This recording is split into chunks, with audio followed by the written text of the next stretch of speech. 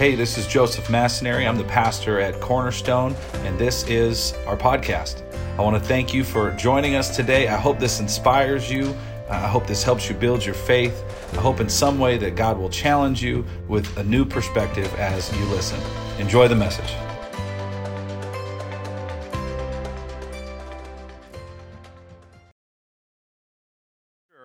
We have this ensemble cast that if we don't notice, right, they all play a specific role in the resurrection and in the story of Jesus Christ, who no doubt is the star, right, the main event, the resurrected King of Kings, Messiah, Jesus, the name above all names, the name we worship and adore. And that's the part where you get excited because he's not here, he is alive. Amen?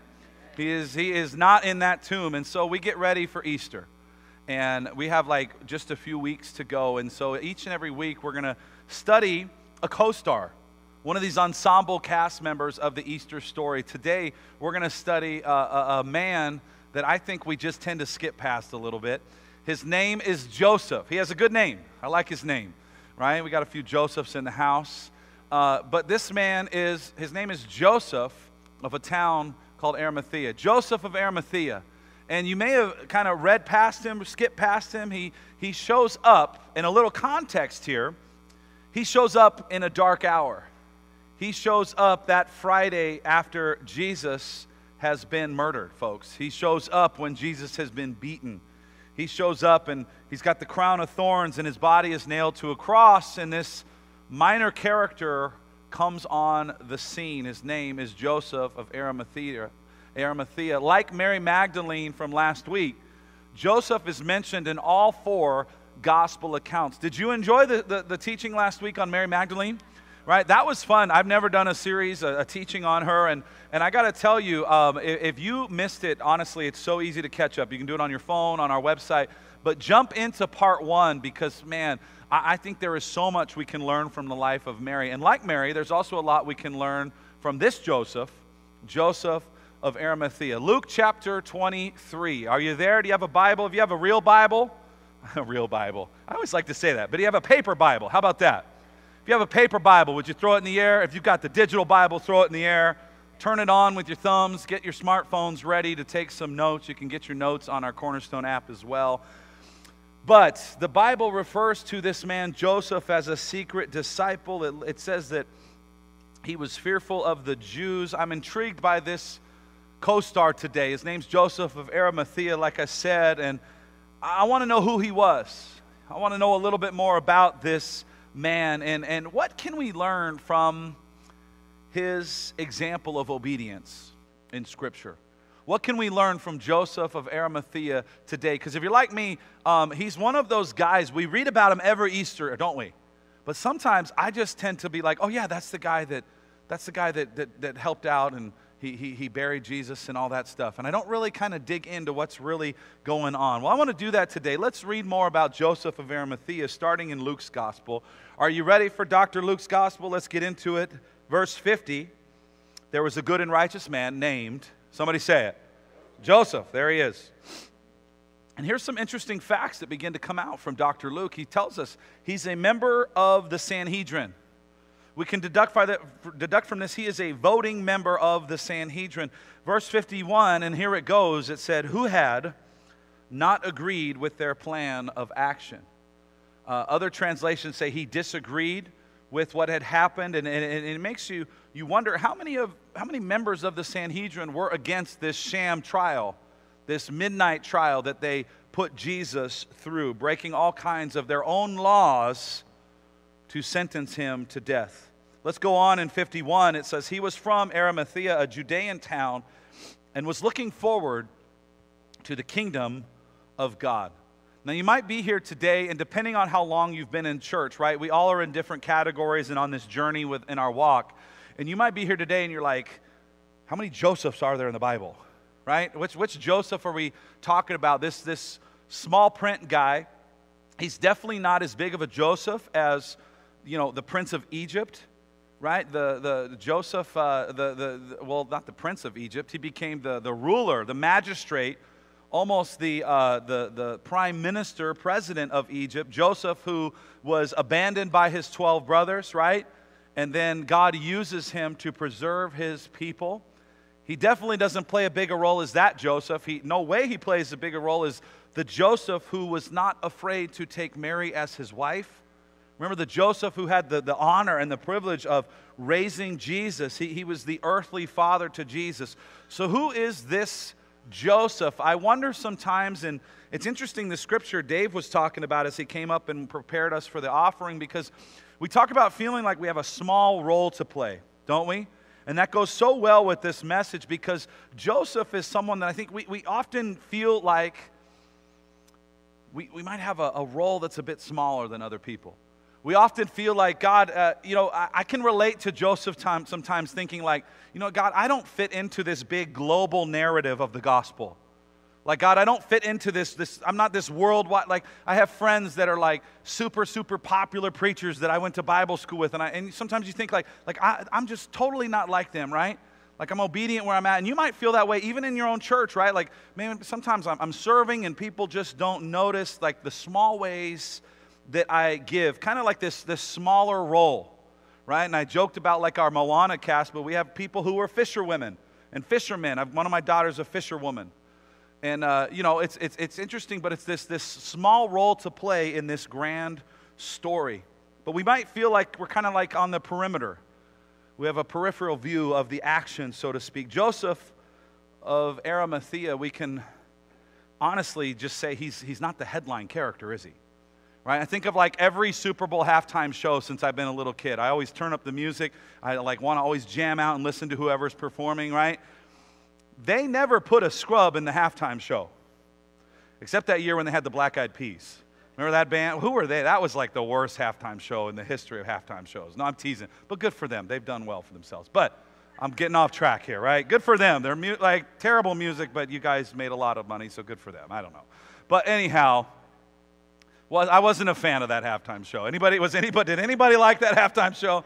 I'm dating myself here. I was like 10 years ago, but that is neither here nor there.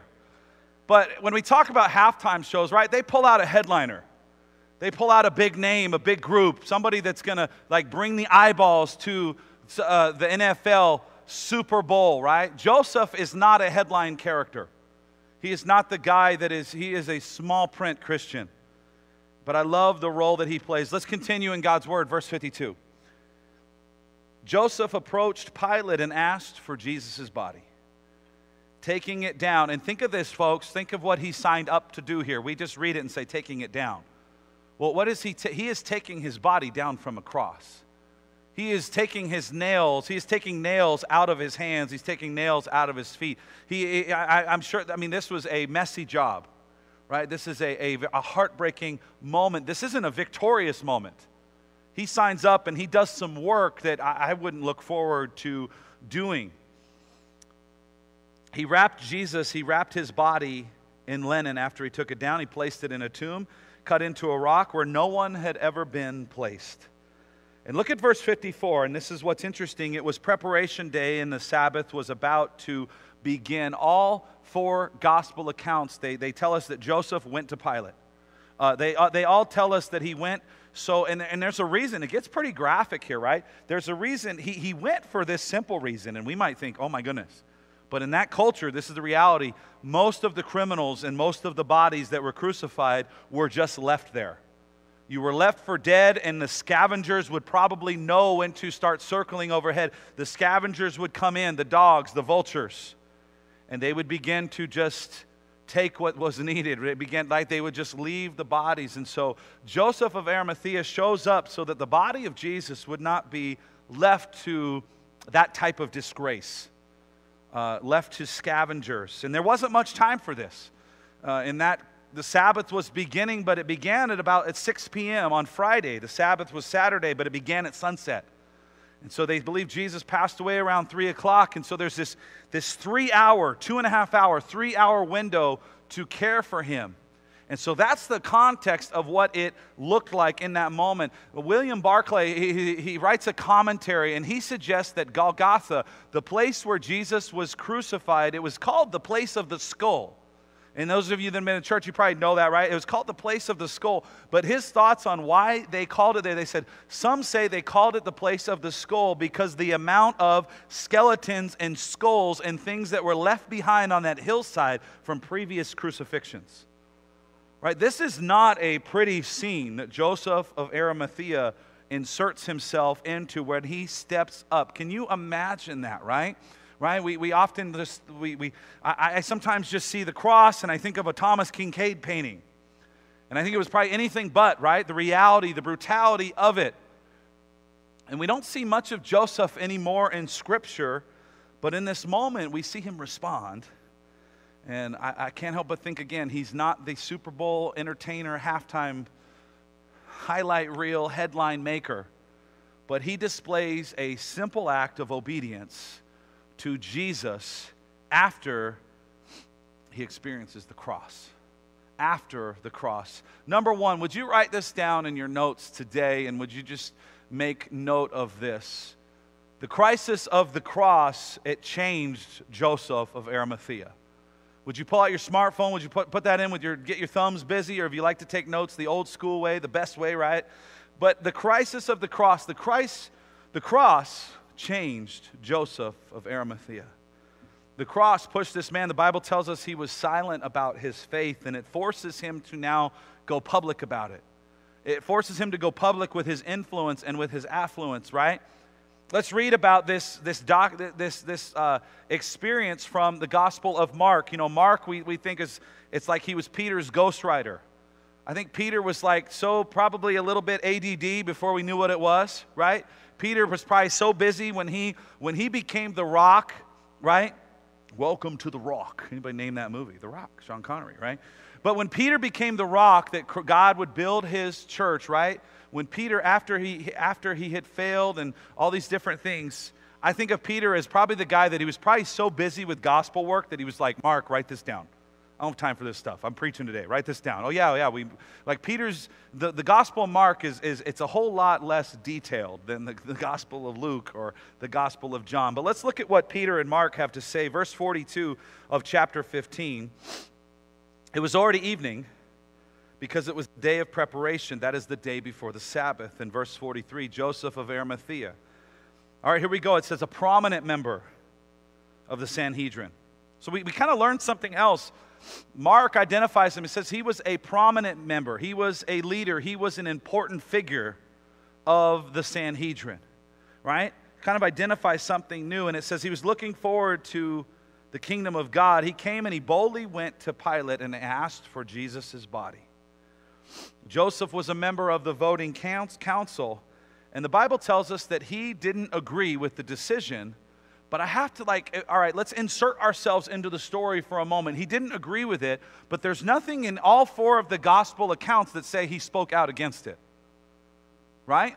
There's nothing I kind of just have questions about this situation and not good. I mean, I'm not saying I would have behaved any different. I kind of think man, was he a guy that he just was afraid to speak out? Maybe, I like to think, man, maybe he wasn't. You know when somebody wants to manipulate people? When someone wants to accomplish their evil agenda, I think, man, maybe Joseph of Arimathea wasn't even invited to the trial. You know, maybe they left him out of the vote completely. Maybe he dissented, but maybe they were like, hey, we already know what this guy's going to say. Don't bring him to the midnight trial. When we put Jesus on trial illegally, breaking our own rules, I kind of think what happened, right? Maybe he wasn't invited. Maybe none of this would have made a difference at all, because we're going to see in a moment too, Joseph's very present fulfilled prophecy.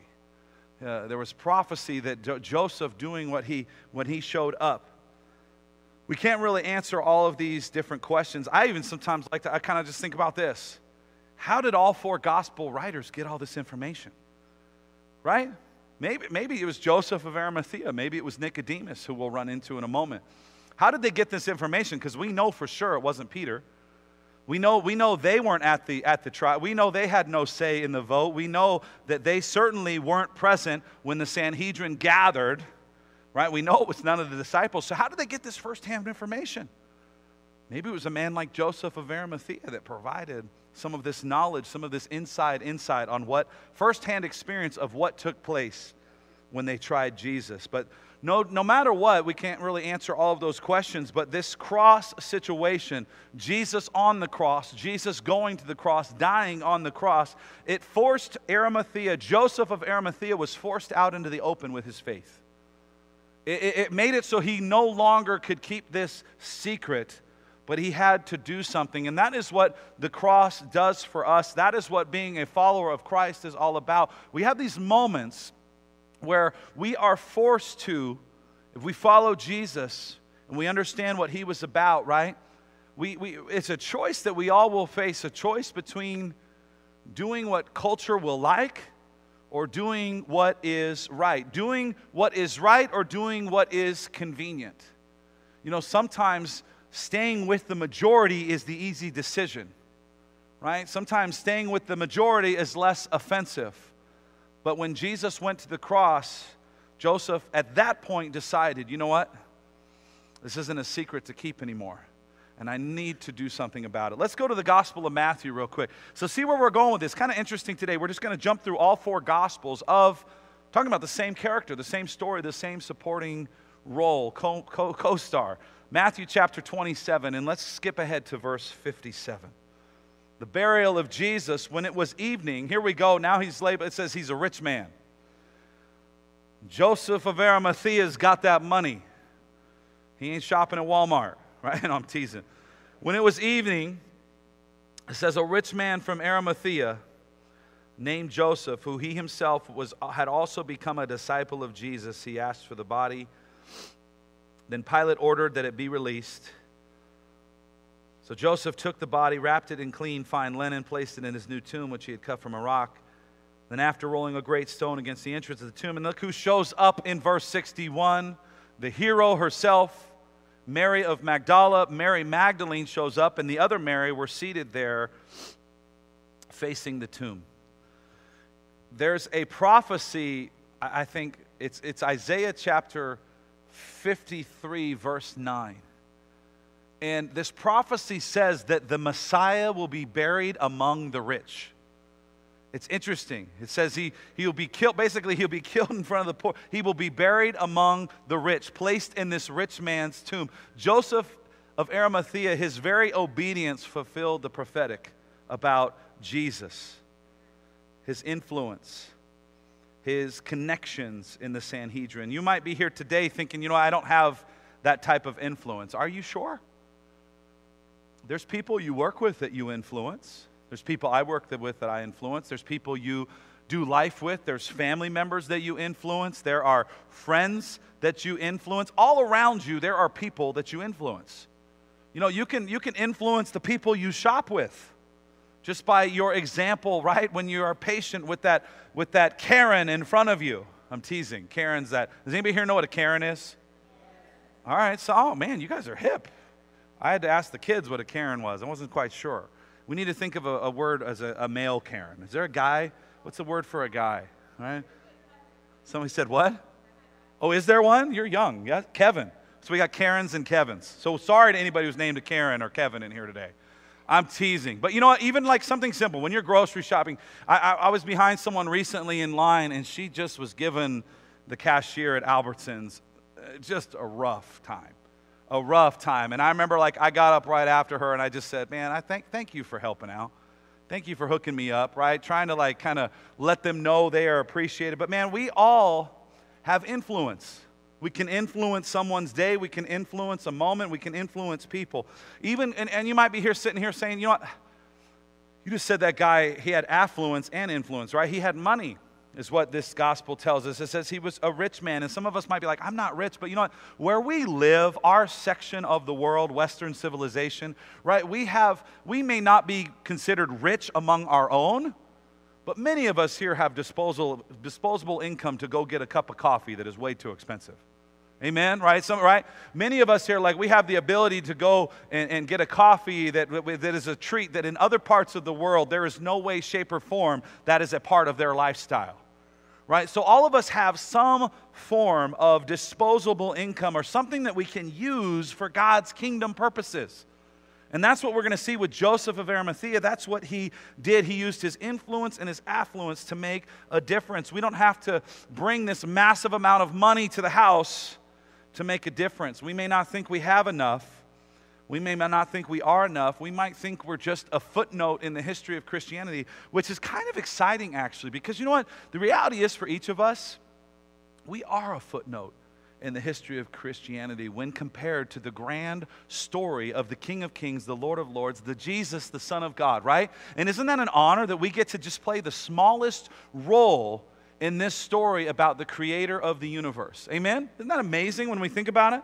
So as we kind of get going in this, we might have a season of life, and I think we've all felt this, where it might be in the workplace. You just feel like, you know what, I'm not doing anything of significance. Nobody notices what I'm doing or the extra ways that I'm serving in life or at work or, you know, honestly, even sometimes at church. There's people that serve that I don't even hear the stories about how many different people. I remember we had this man in our church for a year. His name was Fred. This man, Fred, used to vacuum the basement every Saturday. And he didn't just do it for like 10 days. He did it for like 20 years, 10 years. He just did it all the time, right? We don't even always know the different ways that people serve in the grand story that is all about Jesus, but we aren't insignificant, right? Here's a question for us today when we think about, does what I do make a difference? Am I making a difference with my influence? Am I making a difference with my affluence? Here's a question for you. Would you write this down? And this is what I think. When I think of Joseph of Arimathea, why this guy? Here's what I tend to think about. Where was John? Would you write that down? Where was Peter? Where were the other disciples? Where was Nathaniel? Wouldn't this have been a job for them? Shouldn't they have been obedient enough to go and care for the body of the man that they called friend, the man that they called teacher, rabbi, the man that they loved and cared about? Where was Peter? I think sometimes even in Roman culture, in that rule, the body of a criminal could be given to the family as Roman law would permit. But I was reading this week and it said, you know, the relatives of Jesus were all from Galilee. They didn't possess the finances. They didn't possess the property. They didn't own a tomb. So even in their case, they weren't in a position to claim the very body of Jesus whom they loved. And here we have a man that shows up, this Joseph of Arimathea. It says this wealthy man, he stepped up. He stepped out, he stepped in, and he becomes, I think it's so amazing, he forever in history is known as the man that gave Jesus what? The man that gave him, our Savior, a tomb. The man that fulfilled prophecy by giving Jesus a tomb. Therefore saying like he will be buried among the rich. Isaiah 53:9. Number 2 this morning. For Joseph, the crisis of the cross, he had to establish what was right versus what was convenient. I just happen to think it would have been very easy for this man, this Sanhedrin, important member of the council, this wealthy man. Jesus had died. He had been nailed to the cross. I think it would have been very easy for Joseph to remain quiet, to just take no action, to move on, and to just go about his day. Let's read about it in the Gospel of John. The Gospel of John, it's like this poetic gospel, right? It's a lot more detailed. After this, verse 38, Joseph of Arimathea, who was a disciple of Jesus, but secretly because of his fear of the Jews. He feared the guys he worked with, he was in the Sanhedrin with. He knew what they were capable of. He was probably very well aware. He asked Pilate that he might remove Jesus' body. Pilate gave him permission, so he came and he took the body away. And here we go. A man named Nicodemus shows up.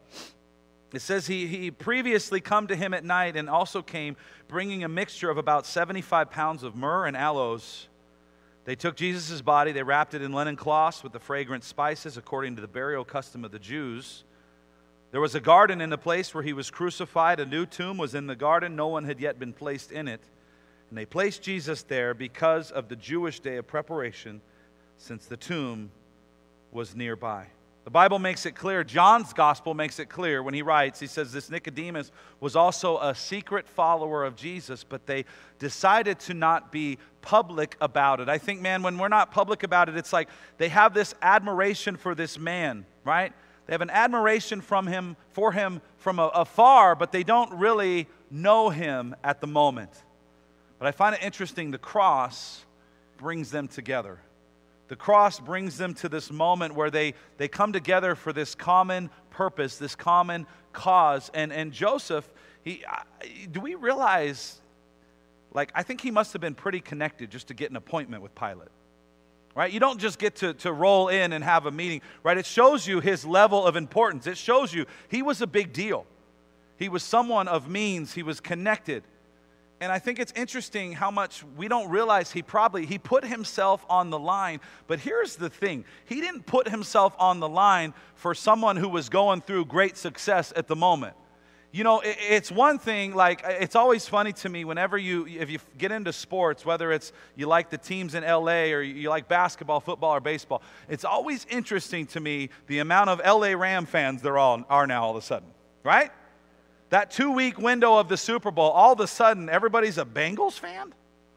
Well, Joe Burrow? Like, what is that about? Nobody has cared about the Bengals outside of Ohio. No, I'm teasing.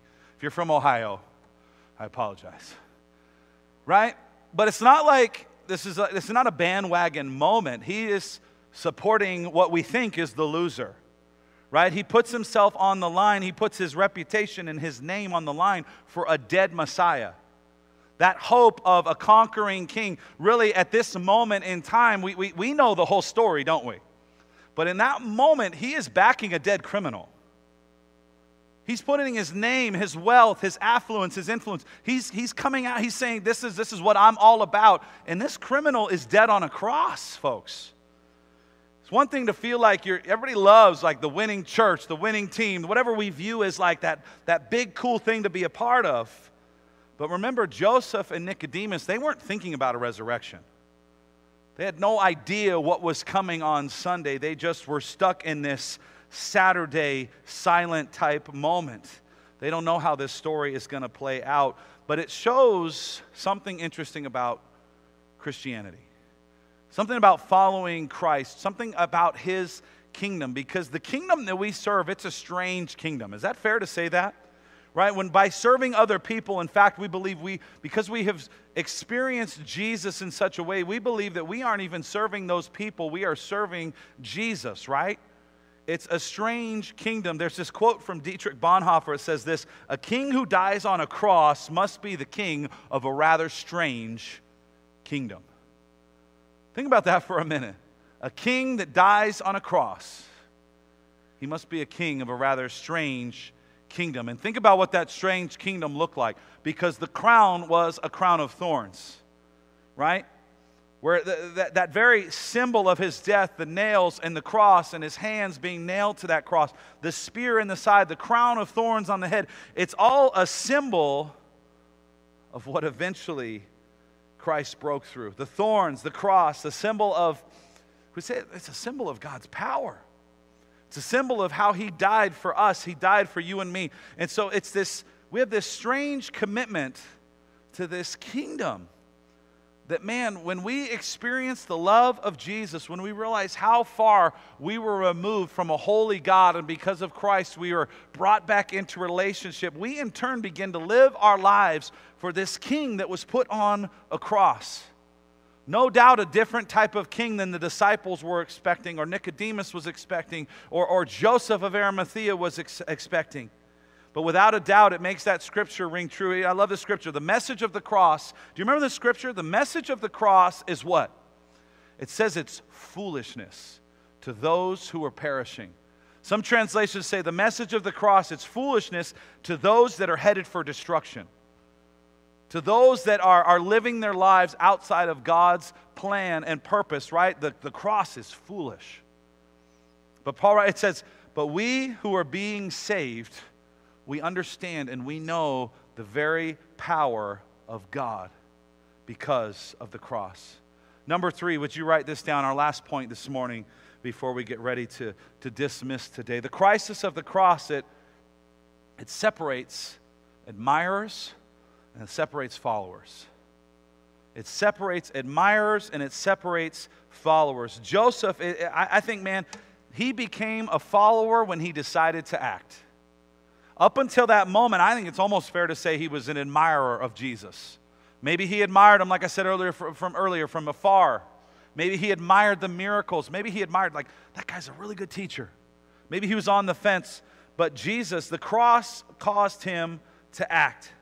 This rich man from Arimathea named Joseph, who he himself had become a disciple. He doesn't just admire what Jesus did on the cross, right? Because an admirer, to me, the difference is this, right? When we just admire someone from afar, we never really put ourselves out there, right? It was kind of like my dating life in high school. I just was scared of girls. No, I'm teasing.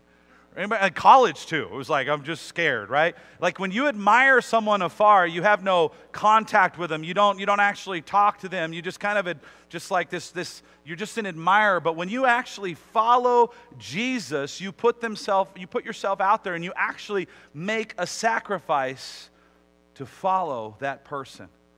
A follower of Jesus does all that an admirer is unable to do, right?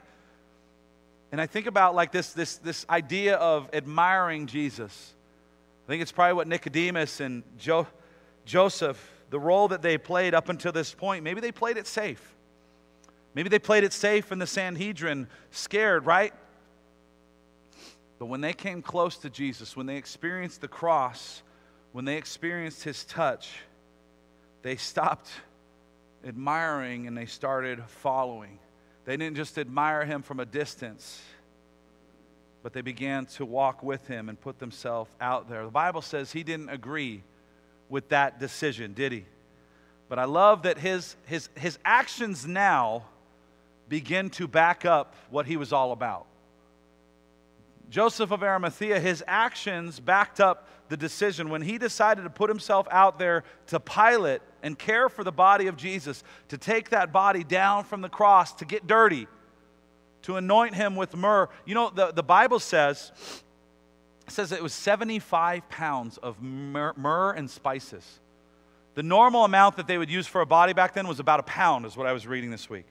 Right? I read an article from 2009. It said that much myrrh and that much spices in 2009 prices. And how many of you know, and I think inflation has changed a little bit since 2009. Last I checked, gas doesn't cost what it costed in 2009. Costed, that's good English, right? But it's neither here nor there. I was reading an article. It said 75 pounds of myrrh and spices and aloes. It said it would cost $150,000 to $200,000. And that's in 2009 money. So how many of you, like, do you understand, like Nicodemus and this Joseph of Arimathea, when they came to anoint the body of Jesus, they brought the house. They backed up the Brinks truck to honor Jesus, right? They didn't just play it. They were like, we're going to go big on this. We believe this man was the Messiah, right? And oh my goodness, it is just crazy the care that they put into this Messiah when it seemed like all hope was lost. The hope of a conquering Messiah, a conquering king, the hope of ruling, right? The hope of breaking free from Roman oppression, the hope of Jesus and seeing his miracles. No more. The hope of resurrection. Joseph puts himself out there, and none of that was happening. Again, we know how the story ends. None of that was happening. They're stuck on this silent Saturday, that this moment of Christian. Have you ever felt like it feels like you're waiting a lot as you follow Jesus? Right? Like that silent Saturday for the disciples, for Joseph, where it's like nothing was happening, just tears were flowing. They're in this time of waiting, this time of what it feels like total complete defeat. They've been routed, right? Their teacher, their rabbi had been killed. And for Joseph of Arimathea, in that silence, it's the very moment he decides to step out and to step in, even when it feels like defeat. So let's talk about this man as we kind of give you one closing idea as we wrap this up. Luke chapter 23, and I love labeling him with this scripture in verse 50. We'll go back, let's just circle back. There was a good man, there was a righteous man named Joseph, a member of the Sanhedrin, who had not agreed to their plan of action. He was from Arimathea, a Judean town, and was looking forward to the kingdom of God. As we close, here is the big idea today, that you and I, we may have an appointment today, tomorrow, this week, where God will use you and place you and put you specifically in the right place, the right time, the right moment to take action for a cause of Jesus.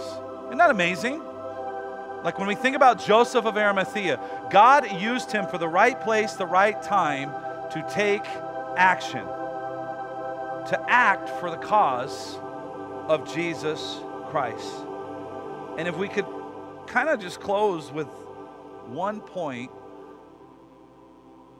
are you ready to take action? Like Joseph of Arimathea, right? You may not be fulfilling prophecy from the Old Testament, but are you ready to act for a cause of Christ? And it could be in a very small way that makes a massive difference for eternity and in the life of someone. Because Joseph of Arimathea, he stepped up. He stepped out. I can't help but think what opportunities await those of us in this room when we do that and we step out in obedience. Let's bow our heads. Let's pray, church, can we? God, we love you. We thank you for this time. Heavenly Father, we ask that you would move and continue to just stir our hearts. As we see so much that breaks your heart in this world today, God, we see things all over, God, in our neighborhoods, in our countries, on the West Coast, in the United States. God, we see things in Europe that are just absolutely breaking your heart today. So much happening. And God, we ask that you continue to stir our hearts. Give us the faith and the encouragement and the confidence to remember that we believe you have placed us here for this moment in time, for such a time as this time in history, to declare the good news of Jesus. God, you haven't placed us here to declare a political agenda or a political message, but you've placed us here to declare a kingdom truth and a kingdom message, that there is a Savior, there is a hope for humanity, there is forgiveness of sins, there is a way to live our lives representing a king, and he is a king who has a kingdom that is not of this world, but it's a kingdom of peace. It's a kingdom of forgiveness. It's a kingdom that is totally the opposite of this broken earth. It's a kingdom with a king named Jesus. God, we pray for opportunities for each of us to step out and represent you like Joseph of Arimathea. God, let us be fearless in this world where so much is scary. There's so much to be fearful of, but God, we can be followers of Christ that are fearless because of what you accomplished on that cross. God, that cross changes our perspective. Maybe you're here today and you can say, you know what, that all sounds well and good, but I'm not sure about this whole cross situation. Maybe you're here today and you say, you know, I haven't really put much thought into it, or maybe I did when I was a little kid. My parents pushed some form of religion on me. I heard about Jesus, but I never saw anybody represent him. Maybe you're here today and you think, I never saw anybody live for him. I don't even know what that looks like. So before you can make a decision like Joseph of Arimathea, you need to settle something in your heart. And it's this question: who is Jesus to you? Is Jesus a nice guy? Is he a good teacher? Is he a miracle worker that did tricks? Or is Jesus King? Is he Messiah? Is he who this Joseph of Arimathea declared he was? Is he this reigning king that Mary Magdalene lived for and anointed?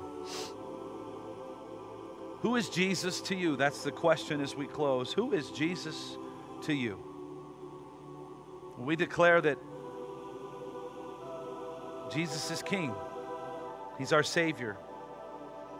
He made a way for us. That cross had a purpose.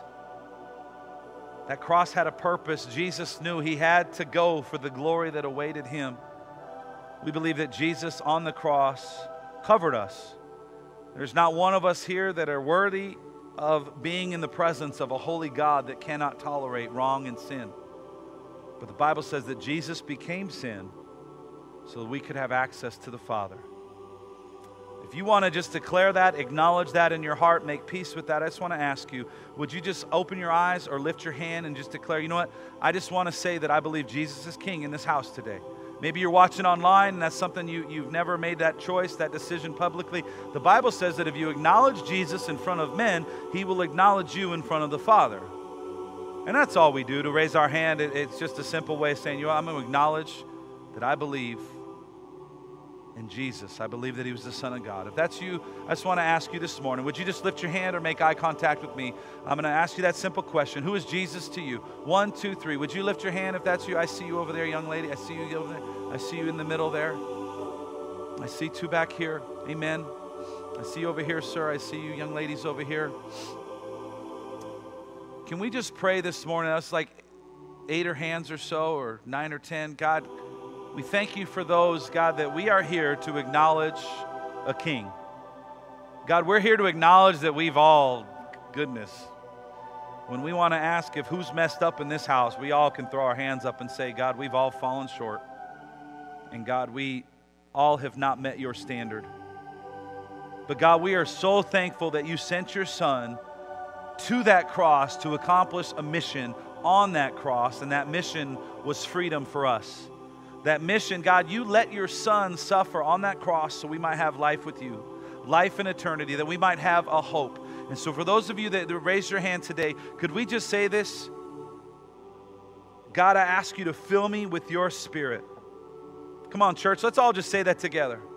Jesus, I believe you died for me. Jesus, I believe you went to the cross for me. Jesus, I believe you rose from the dead for me. God, I believe that you ascended to the right hand of the throne of the Father for me. And Jesus, I believe that you are appealing right now for me.